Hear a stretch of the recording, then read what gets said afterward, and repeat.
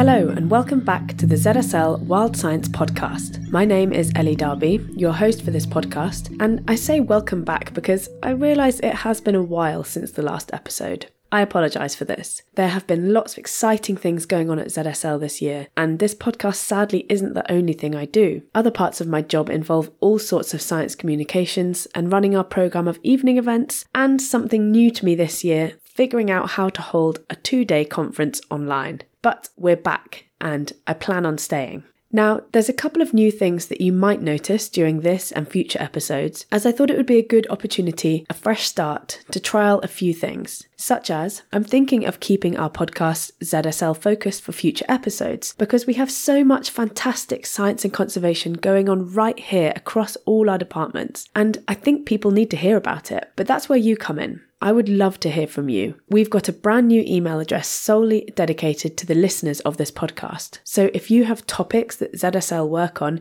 that you'd love to hear more about, or a burning question for the people who work on them, please do email me at wild.science@zsl.org. That's wild.science@zsl.org, and I promise I will read everyone. I really want you, as the audience, to have a say. If you're not sure about all the amazing work that goes on behind the scenes at ZSL, head to zsl.org and check out the science and conservation sections. Anyway, enough housekeeping. Let's talk about the real topic that brought you here today, and it's a big one. How can we recover nature in our cities? Now, it's no secret that cities are generally perceived as spaces of little conservation relevance, yet local urban wildlife actually underpins a range of ecosystem services. These are things like climate and water regulation and reducing air pollution levels. We live in a time where rapid changes in the climate are causing more and more extreme natural events, and perhaps the recovery of urban ecosystems is being overlooked as a potential solution to increase the resilience of our planet. However, by their nature, urban ecosystems of course include humans, people, us. So there are all sorts of socio-ecological aspects to consider too. The recent Living Planet report states that the population sizes of all animals has fallen globally by 69% on average from 1970 to 2018. And the speed of urbanisation is increasing. So wildlife is disappearing, and we are becoming more and more disconnected from nature as a result.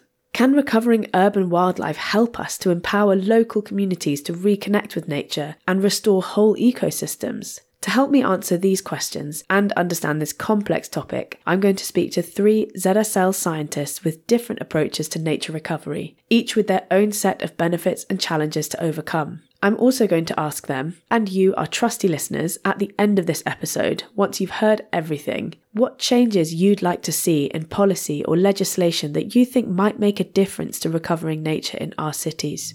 But for now, let's get on with the episode.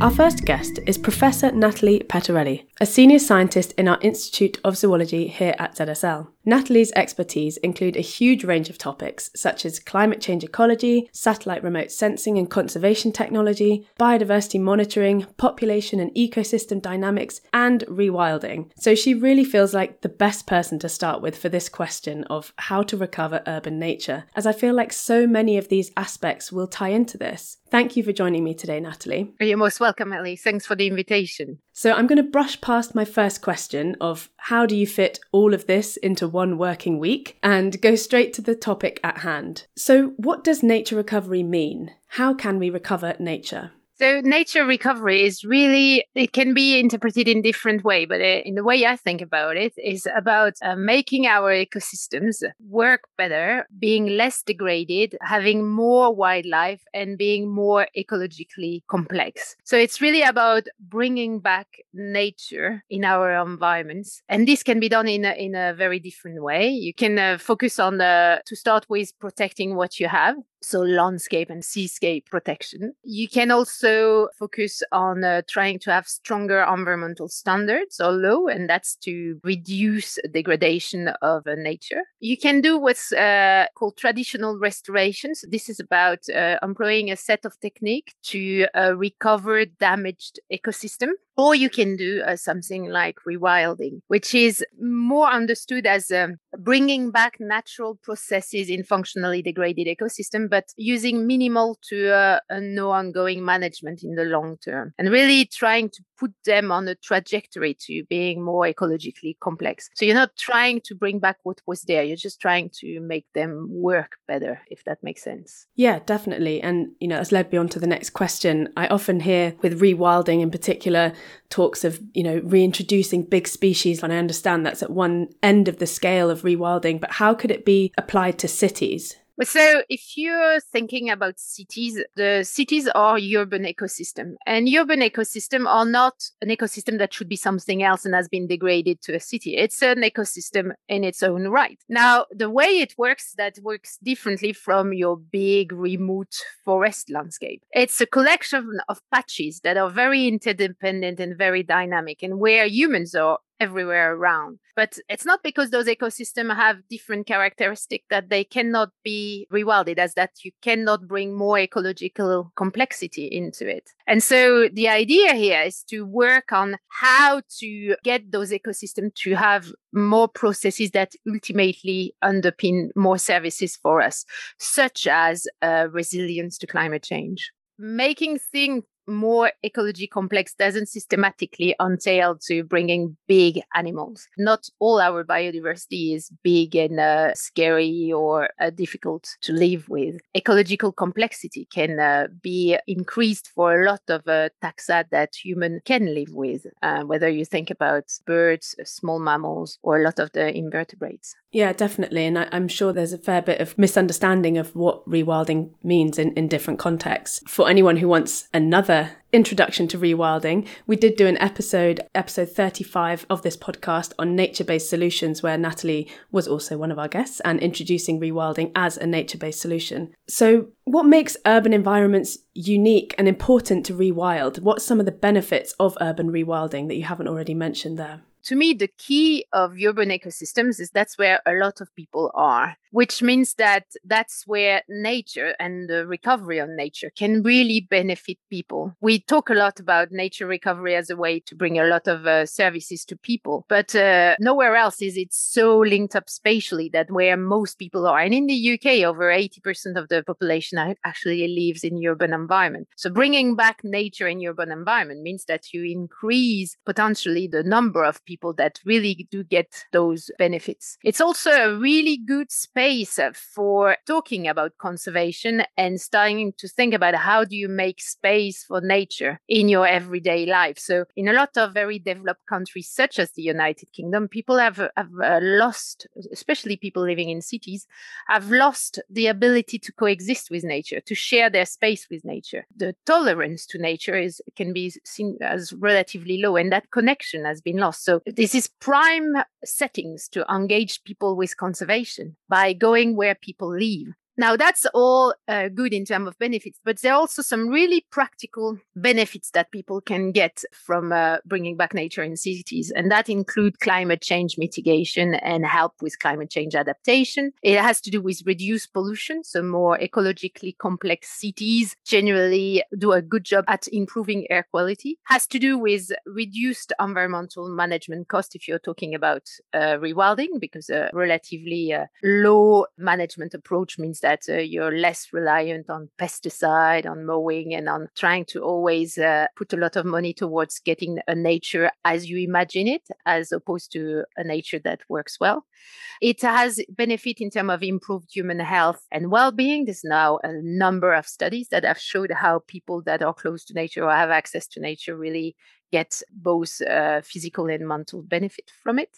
And then in some cases, it can also increase the economic activity and the wealth of cities because it attracts new businesses and new business opportunity, as well as potentially increasing the economic value of a neighborhood in terms of a house price, for example. Yeah, so really bringing home that reconnection to nature, and that can have a whole lot of other benefits as well as the practical side that you were just talking about as well. So we've talked about, the positives that can come from this, and I know there's some further further explanation of this in ZSL's recent report, Rewilding Our Cities. So if people would like to find out more about these topics, they can find that report on our website. But what are some of the top 3 challenges that you can face when trying to rewild in urban spaces, and how can we overcome these? Well, there's actually more than 3, but if I was to pick up 3, one would be the human-wildlife conflict, because if you bring back nature in an environment where people are not used to share their space with nature, and bearing in mind that tolerance in some urban environment can be very low. I mean, people can get upset over native plant species, and that war over the weeds is a good illustration of those mini conflicts that can really have quite some impact on biodiversity in cities. So human-wildlife conflict would be definitely one. I think another one will be about the challenging policy context and the complex legal and financing structure. So rewilding, because it focuses really on the functioning of nature. So not that much about how nature look like, but whether it's bringing benefits or not. Traditionally, we have been more comfortable, and therefore the legal aspect and the financial aspect have been more comfortable with looking at what it looks like and whether or not it meets expectation to build financing model around traditional conservation approaches. With rewilding, you're not exactly sure how it should look like. You just know that it needs to work better. But there's more work to do to really be clear on what are good measures of functioning and how do we detect that and how can we say this has improved, this is working better. Which means that there's no real good oven ready policy framework and financing structure that are really there to support those type of approaches, but they're coming.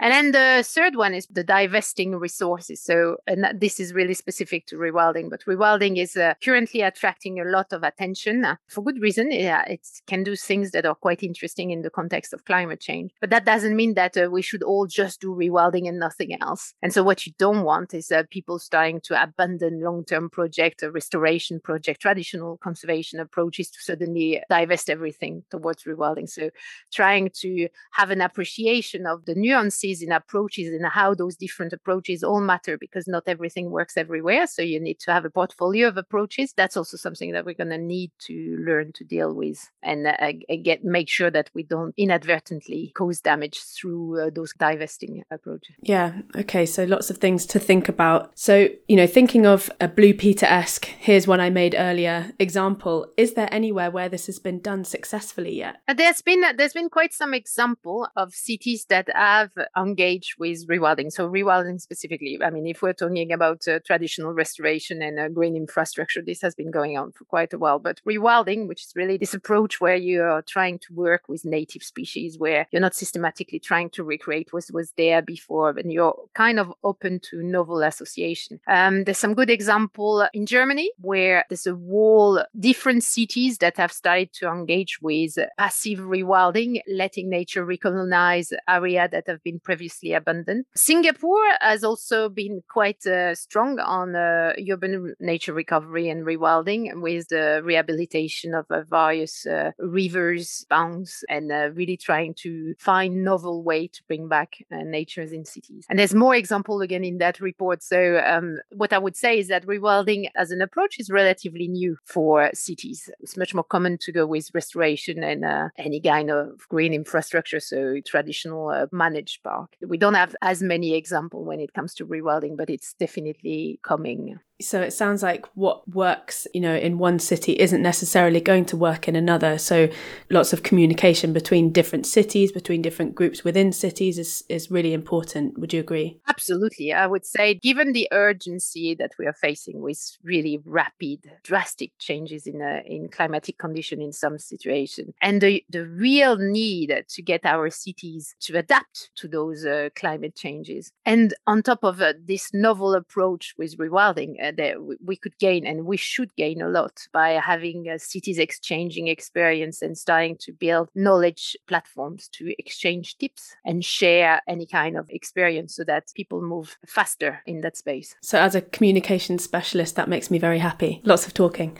So if you're living in a city and you're interested in rewilding or recovering urban nature, what are the first steps that you could take as a resident? I think everyone can help recover nature in in their cities. But it's true that we all have very different situations. Some people have a garden, some people don't have a garden, some people have a big garden, some have funds that they can allocate to redesign part of their space, some don't. I would say that there's a lot of good resources, and my favorite is a website called Rewild Your Street, where they really give you a lot of tips depending on where you live and what you can afford or what you're interested to do.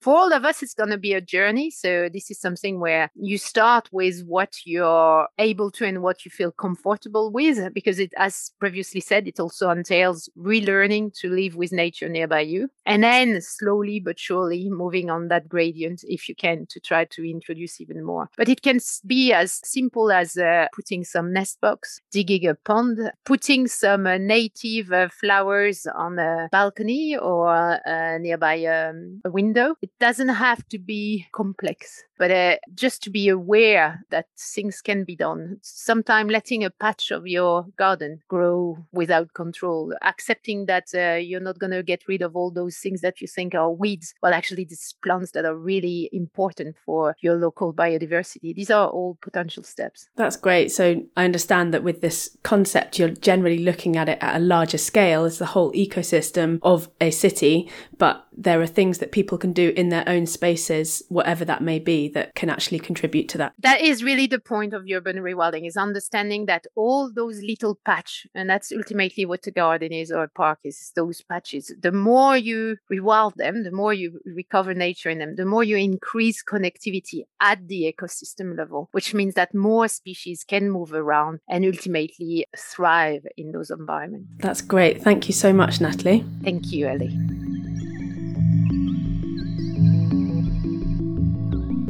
The next guest joining us is Dr. Chris Carbone, another senior research fellow here in ZSL's Institute of Zoology, whose research focuses on broad-scale patterns of mammal ecology relating to body size, diet and trophic level, owing to an excellent Twitter handle of Tiger Food Man. Chris also works on wildlife monitoring methods, human-wildlife interactions and urban ecology, all of which feeds into the work of the London Hogwatch Project, which he founded in 2016. So Chris, thank you for joining me today. Thanks for inviting me. London Hogwatch, what a name. As much as I'd really like this to be a project about making tiny timepieces for hedgehog wrists, tell me what London Hogwatch really is. Well, in 2016, we started on a really small scale. So we were working with Royal Parks at Regent's Parks, the home of London Zoo. And we decided to use camera traps to monitor it, to help them look for the hedgehog populations that they've been working on for some years using torch surveys. So we set up a series of camera traps across Regent's Park, and it went from there. It's been expanding in southwest London and in North London. We now have covered surveys covering about a third of London boroughs. Yes, so it's expanded quite a lot since the start. Wow, that's so cool. And just for anyone who might not be used to the phrase, can you just explain what a camera trap is? Yeah, so a camera trap is a bit like a, security camera. So it basically is a standalone camera. I actually, funnily enough, don't have one on me at the moment. Normally I have them within arm's reach, but...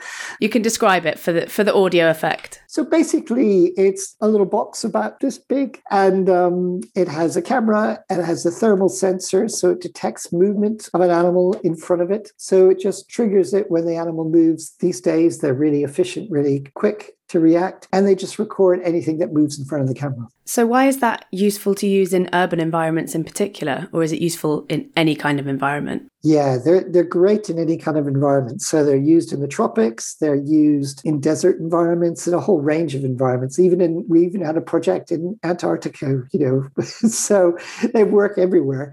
And they're great in urban environments too, because, we can use them to detect animals that we don't normally see every day. So species like hedgehogs, which are largely nocturnal, you can see them really well. And what other than hedgehogs, what other animals do you pick up on your cameras as well? And what's the most unusual thing that you've seen in your records? Yeah, I mean, hedgehogs are one of the rarest species we get.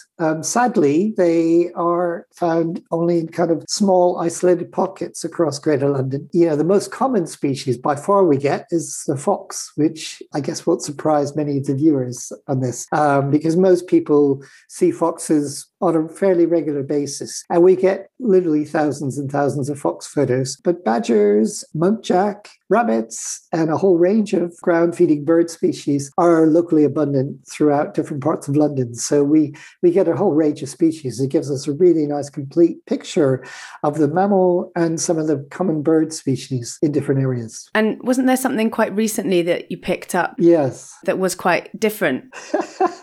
Yeah, we do get really unusual sightings every now and then. We had coverage of a pine marten that we found in Kingston in southwest London. So that was really exciting and totally unexpected. It's the first time that species has been seen in Greater London in the last century. So really extraordinary sighting. Yeah, definitely. And so you mentioned how Hogwatch was set up, but why was it set up in the first place? What's the main objectives of it? Well, it started out, like I said, really small scale, focused just on running some camera trap surveys to understand better local hedgehog population distribution. ZSL has a long track record working with camera traps across the globe. Our scientists have been involved in some leading innovations in using camera traps to monitor wildlife. So we thought we could tap into that expertise and use it to help with a local conservation problem. So that's been really exciting, that side of things. But the role of Hogwatch has expanded over the years quite a bit. We've had over 2,000 volunteers helping us with camera trap surveys. So it's got a big potential to provide a kind of interesting activity for citizen science across Greater London. And increasingly, we're looking at ways of trying to get funding to develop schools programs for kind of local education programs. So that's something that we're hoping, funding permitted, we'll be able to do through the program, working with our conservation and policy unit as well, and the education community learning groups here at ZSL. So it's really exciting. The sort of roles of Hogwatch has expanded in a range of different directions over the years. That's really exciting. And it's a great way to kind of help people reconnect to nature in cities. Yes. So you've been running this project for a few years now, and what's one of the most important findings that you've discovered from the project, and what can it tell us in terms of urban connectivity, and sort of how does that contribute to this nature recovery in cities? So I guess initially we've had some interesting scientific research coming out of the project. So one of our PhD students, Jessica Turner, has led on a paper which has produced a predictive map of hedgehog distributions around Greater London. And that will be used to help us target new areas to do camera trap surveys in. But also it really provides valuable information about the kind of habitats, urban habitats you need to sustain hedgehog populations in London and in other urban areas. I suppose the other thing that's kind of exciting about the project is that as we get more and more data, we get better able to sort of come up with wider scale understanding of urban mammals and urban birds and how they coexist with people. Human-wildlife coexistence is nowhere more intense than in urban environments. I mean, the human population is, of course, by definition, really, really people are really common in the cities, and the use of public green spaces is really intense, which is lovely. People are using their local parks and green spaces, but wildlife use it too, and we can learn a lot about how those wildlife uses public green spaces in cities, and that's really interesting. And I think the other exciting aspect of this work is there's great potential to use projects like this to engage school kids and adults alike in local wildlife. And I think it provides opportunities for engaging a much more diverse group of people than we normally have in the conservation community. I think the conservation sector is one of the least diverse sectors out there. And I think an urban wildlife project like London Hogwatch provides a really exciting opportunity to broaden that and to reach people that we wouldn't normally reach in this area. Yeah, brilliant. So it's got like a threefold benefit coming out of it. That's really cool.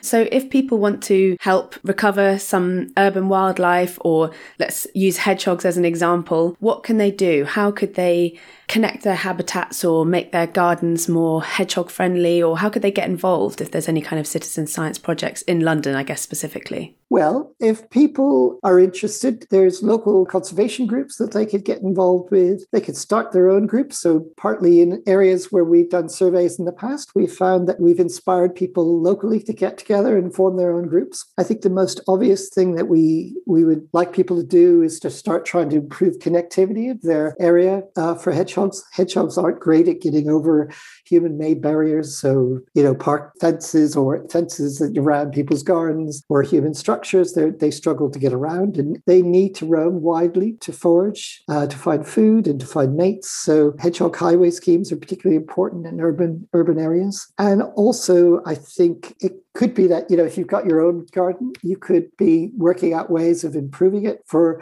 wildlife generally, and that would help hedgehogs. So things like log piles and shrubby areas in the corner of the garden really help to maintain invertebrate diversity, and that provides food for species like hedgehogs. So that's really good too. A lot of things that people can do then. Yes. That's really good. So what's the future of the Hogwatch project? Are there plans to scale up to other cities? Or it sounds like from different topics of nature recovery, a lot of the theme that comes out of it is connecting people and groups and making sure that all the groups are talking to each other in order to get somewhere on a bigger scale. Is that similar for you? Yeah, absolutely. We talk about connecting hedgehog populations and connecting people in the same project, really.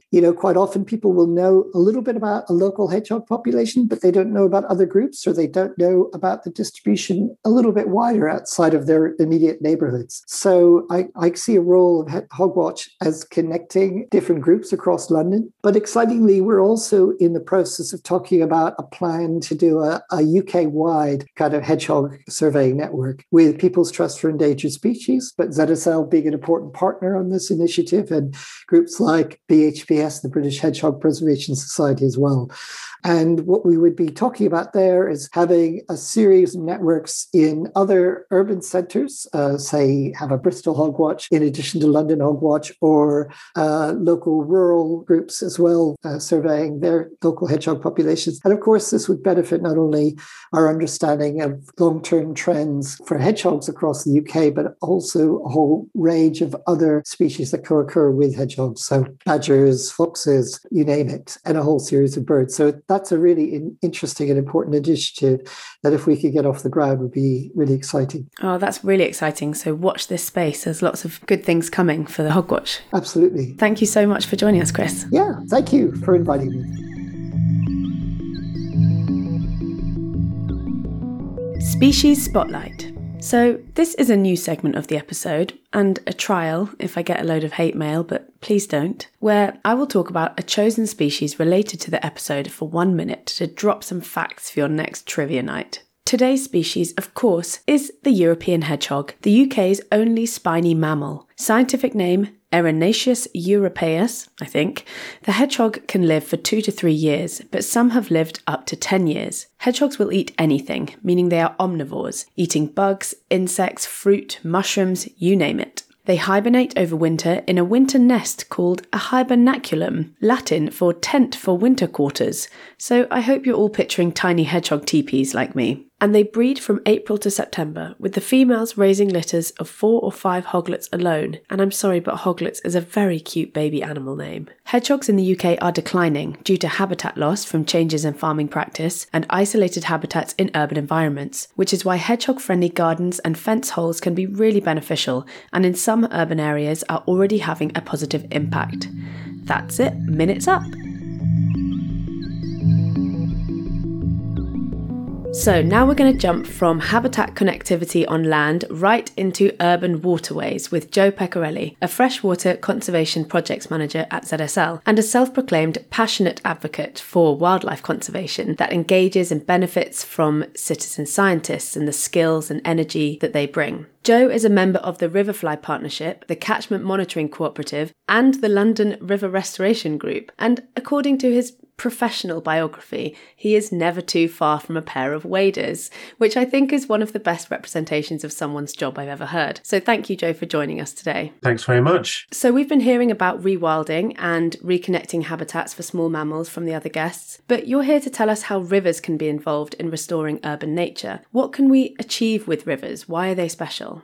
I think they're special in the opportunity that they give us in urban environments. So they often, particularly if we're thinking about the London context, and that's pretty much where a lot of our work is, river corridors are a series of interconnected wildlife sites, essentially. And if we build on those foundations, that we can make them into really important areas for conservation at landscape scale. And also, I'm a bit biased. I am obviously a freshwater conservationist, but, fresh water is disproportionately biodiverse. A small proportion of our planet, 3.8% or so, is covered in fresh water, and yet it's home to about 10% of all known species. So a fantastic potential to support biodiversity in urban environments. Yeah, and I know, especially with the River Thames in particular, people had this kind of preconception of it looking like a big city river, but the data that's come out over the past few years in the State of the Thames report about the surprisingly diversity of the river is incredible. And what from those information, what was the most surprising or unusual species that was found in London's rivers? Oh my word. Well, there were so many. I mean, the story of the Thames is a fantastic one, isn't it? Because it gives us hope, because obviously now it is London's greatest wilderness, biggest space, biggest connected wildlife corridor, and home to numerous species. But of course, we don't have to go back too far, 60 years or so, and it was pretty much fairly devoid of life. Now, we are regularly surveying it, and certainly seahorses are a surprise guest in some of our surveys. That's so cool. Yeah, it's amazing, isn't it? And it really brings home that connection to the wider marine environment and the importance of estuaries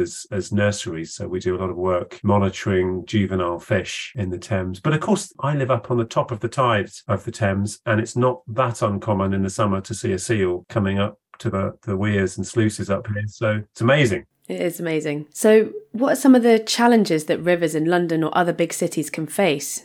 Well, so the potential for rivers is great, but the challenges are pretty severe. So if we think about, where do we start? Water quality is a big one. Due to the sort of nature of urban catchments, they are prone to being polluted by foul water, so sewage, road runoff, all these things, they are particularly problematic. Habitat, so there's about 600 kilometres, again, I'm thinking about London, 600 kilometres of surface water in London. A large proportion of it is constrained through essentially box culverts, concrete, and it's not that complex. The more complex the habitat, and the more species it will support generally. And so we've lost a lot of that habitat complexity and habitat variety. Water quantity is obviously a big challenge. So a couple of rivers in south of London are actually augmented by pumps in the summer months during low flows. Climate change is a serious problem that was really brought into sharp focus this summer just gone. So those are the sort of main challenges. How do you go about restoring an urban river if you want to overcome some of those challenges or bring back some of that urban nature? That's such a good question, because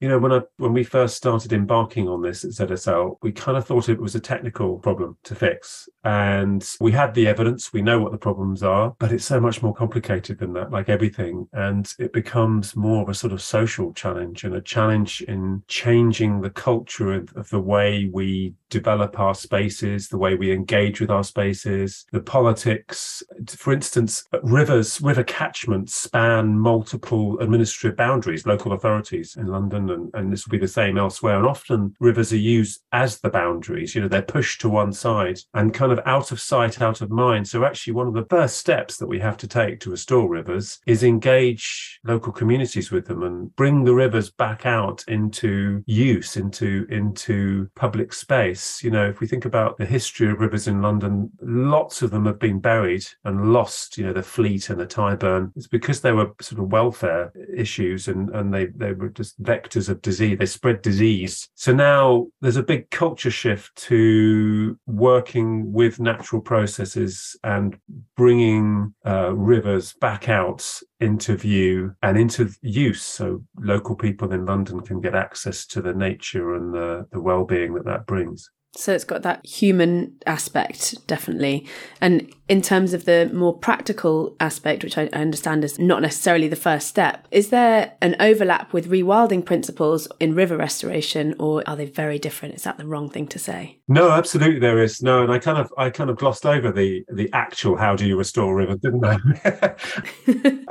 Because it's basically one of, you have to restore the physical habitat, and then the wildlife generally follows. Well, certainly in terms of invertebrate life within the river, they follow. So not river restoration in its strictest sense is about restoring natural process. And of course, rewilding is about allowing natural process to become dominant and letting loose, really, and putting nature in the driving seat. Chances to do that in urban areas are often quite restricted because, of course, much as we need rivers, they can be destructive, flooding being the obvious one. So there are overlaps, but often there's restoration of natural processes where possible, and then there's kind of naturalization. Mm-hmm. And so you mentioned some of the destructive nature of urban rivers, and what are the wider impacts in terms of climate change mitigation or other things like that can be improved from restoring rivers? Yeah, I mean, it's such a good question because, I mean, we're coming at it from a wildlife perspective, but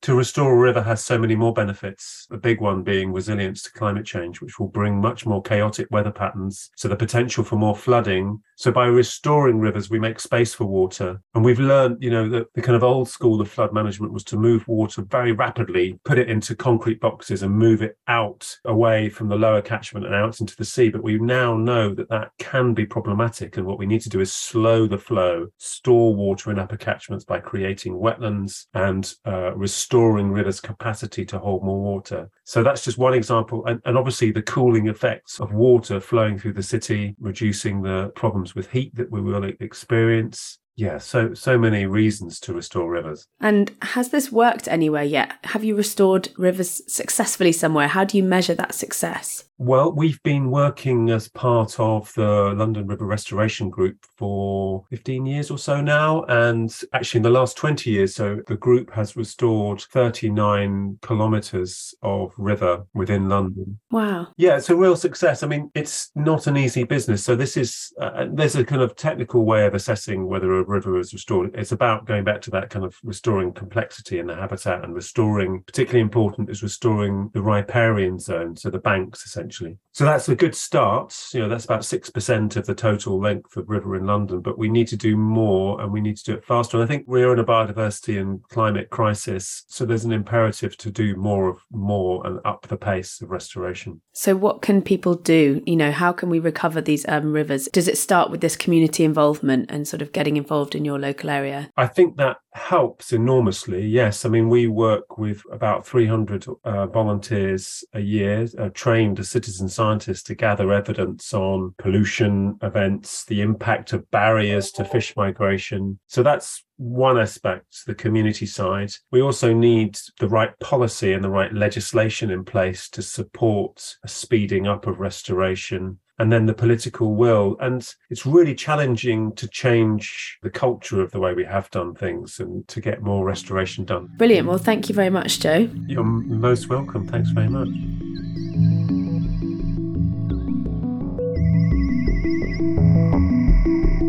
So we're asking this question to our listeners today and to all our guests on the episodes too. In your opinion, what is the one change in policy or legislation that you would like to see to help recover nature in cities? And you have to pick just one. Yeah, so that's the difficulty, isn't it? You have to pick one. And so there's different reasons to pick different one. But I'm going to go with my bugbear because there's one thing that really I would like to see change, and that's artificial turf. I really don't understand how it's okay to remove things that are alive to then put green plastic instead, because it literally kills everything on top and then it kills everything under it because of the heat. So it really remove opportunity for nature to thrive, and on top of it kills and degrade everything in the soil. And I do understand that people like the convenience convenience of it and the aspect of it. I really do understand that, but we simply can't afford it. Convenience at some point has to stop. And this is a prime example where we need to rebalance that coexistence and make that space and try to avoid having markets pushing for changes that are really, really detrimental for biodiversity in cities. Well, we've already got, I think, legislation for hedgehog highways and new builds, so I'm not going to use that. That's not my one. I think if I were to have one for London, it would be to have a government program to increase access to nature in our public schools. So I think there's a real fear, at least, of disconnect in school kids living in urban environments with nature.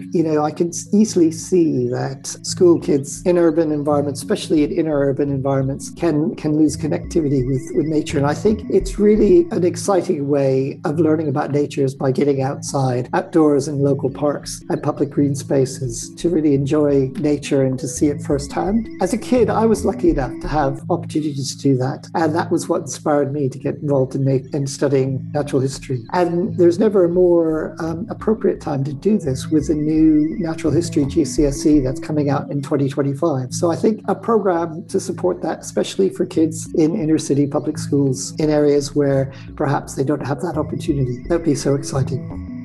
So many things that need to be changed. I think I'm going to go a bit nerdy and say that we need to enact Schedule 3 of the Flood and Water Management Act 2010, because what that act does is it basically supports the development of sustainable urban drainage. It puts it into the ownership of local authorities and planners, and it allows us to build essentially more wetlands and to manage surface water in a way that will achieve the multiple benefits that we've just talked about, benefits to wildlife, but also reduce the impact of flooding and all those things. So yeah, Schedule 3. Excellent. Nice and specific. I like that.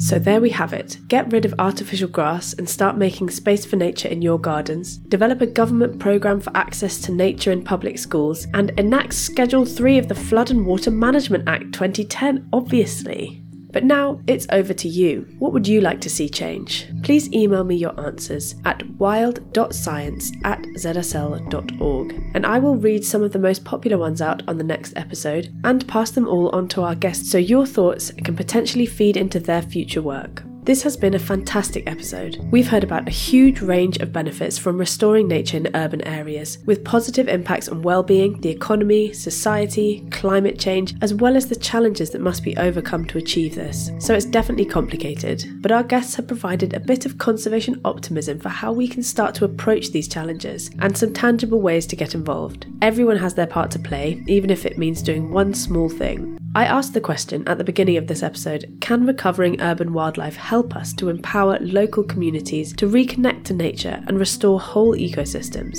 And I think after speaking to Natalie, Chris and Joe, the answer is yes, but communication is key. Linking communities, projects, councils and scientists together and really using that group momentum to gain wider support and funding. Ultimately, we need to start putting nature at the heart of our cities and our decision making to rebuild those connections and push this movement forward. As I mentioned at the beginning of the episode, if you have ideas for a topic you'd like me to explore with our wonderful ZSL staff and students on a future episode, or just general thoughts about the podcast, please email them to wild.science@zsl.org. While you're on your chosen electronic device, please don't forget to rate and review the podcast, as it really means a lot and it helps us in the charts as well. And subscribe if you haven't already, as I am promising you lots more exciting content, but I am less good at being able to promise you a regular schedule. So if you subscribe, you will definitely not miss them. So that's it for this episode. Thank you to our fantastic guests and to all of you lovely listeners for tuning in. See you next time.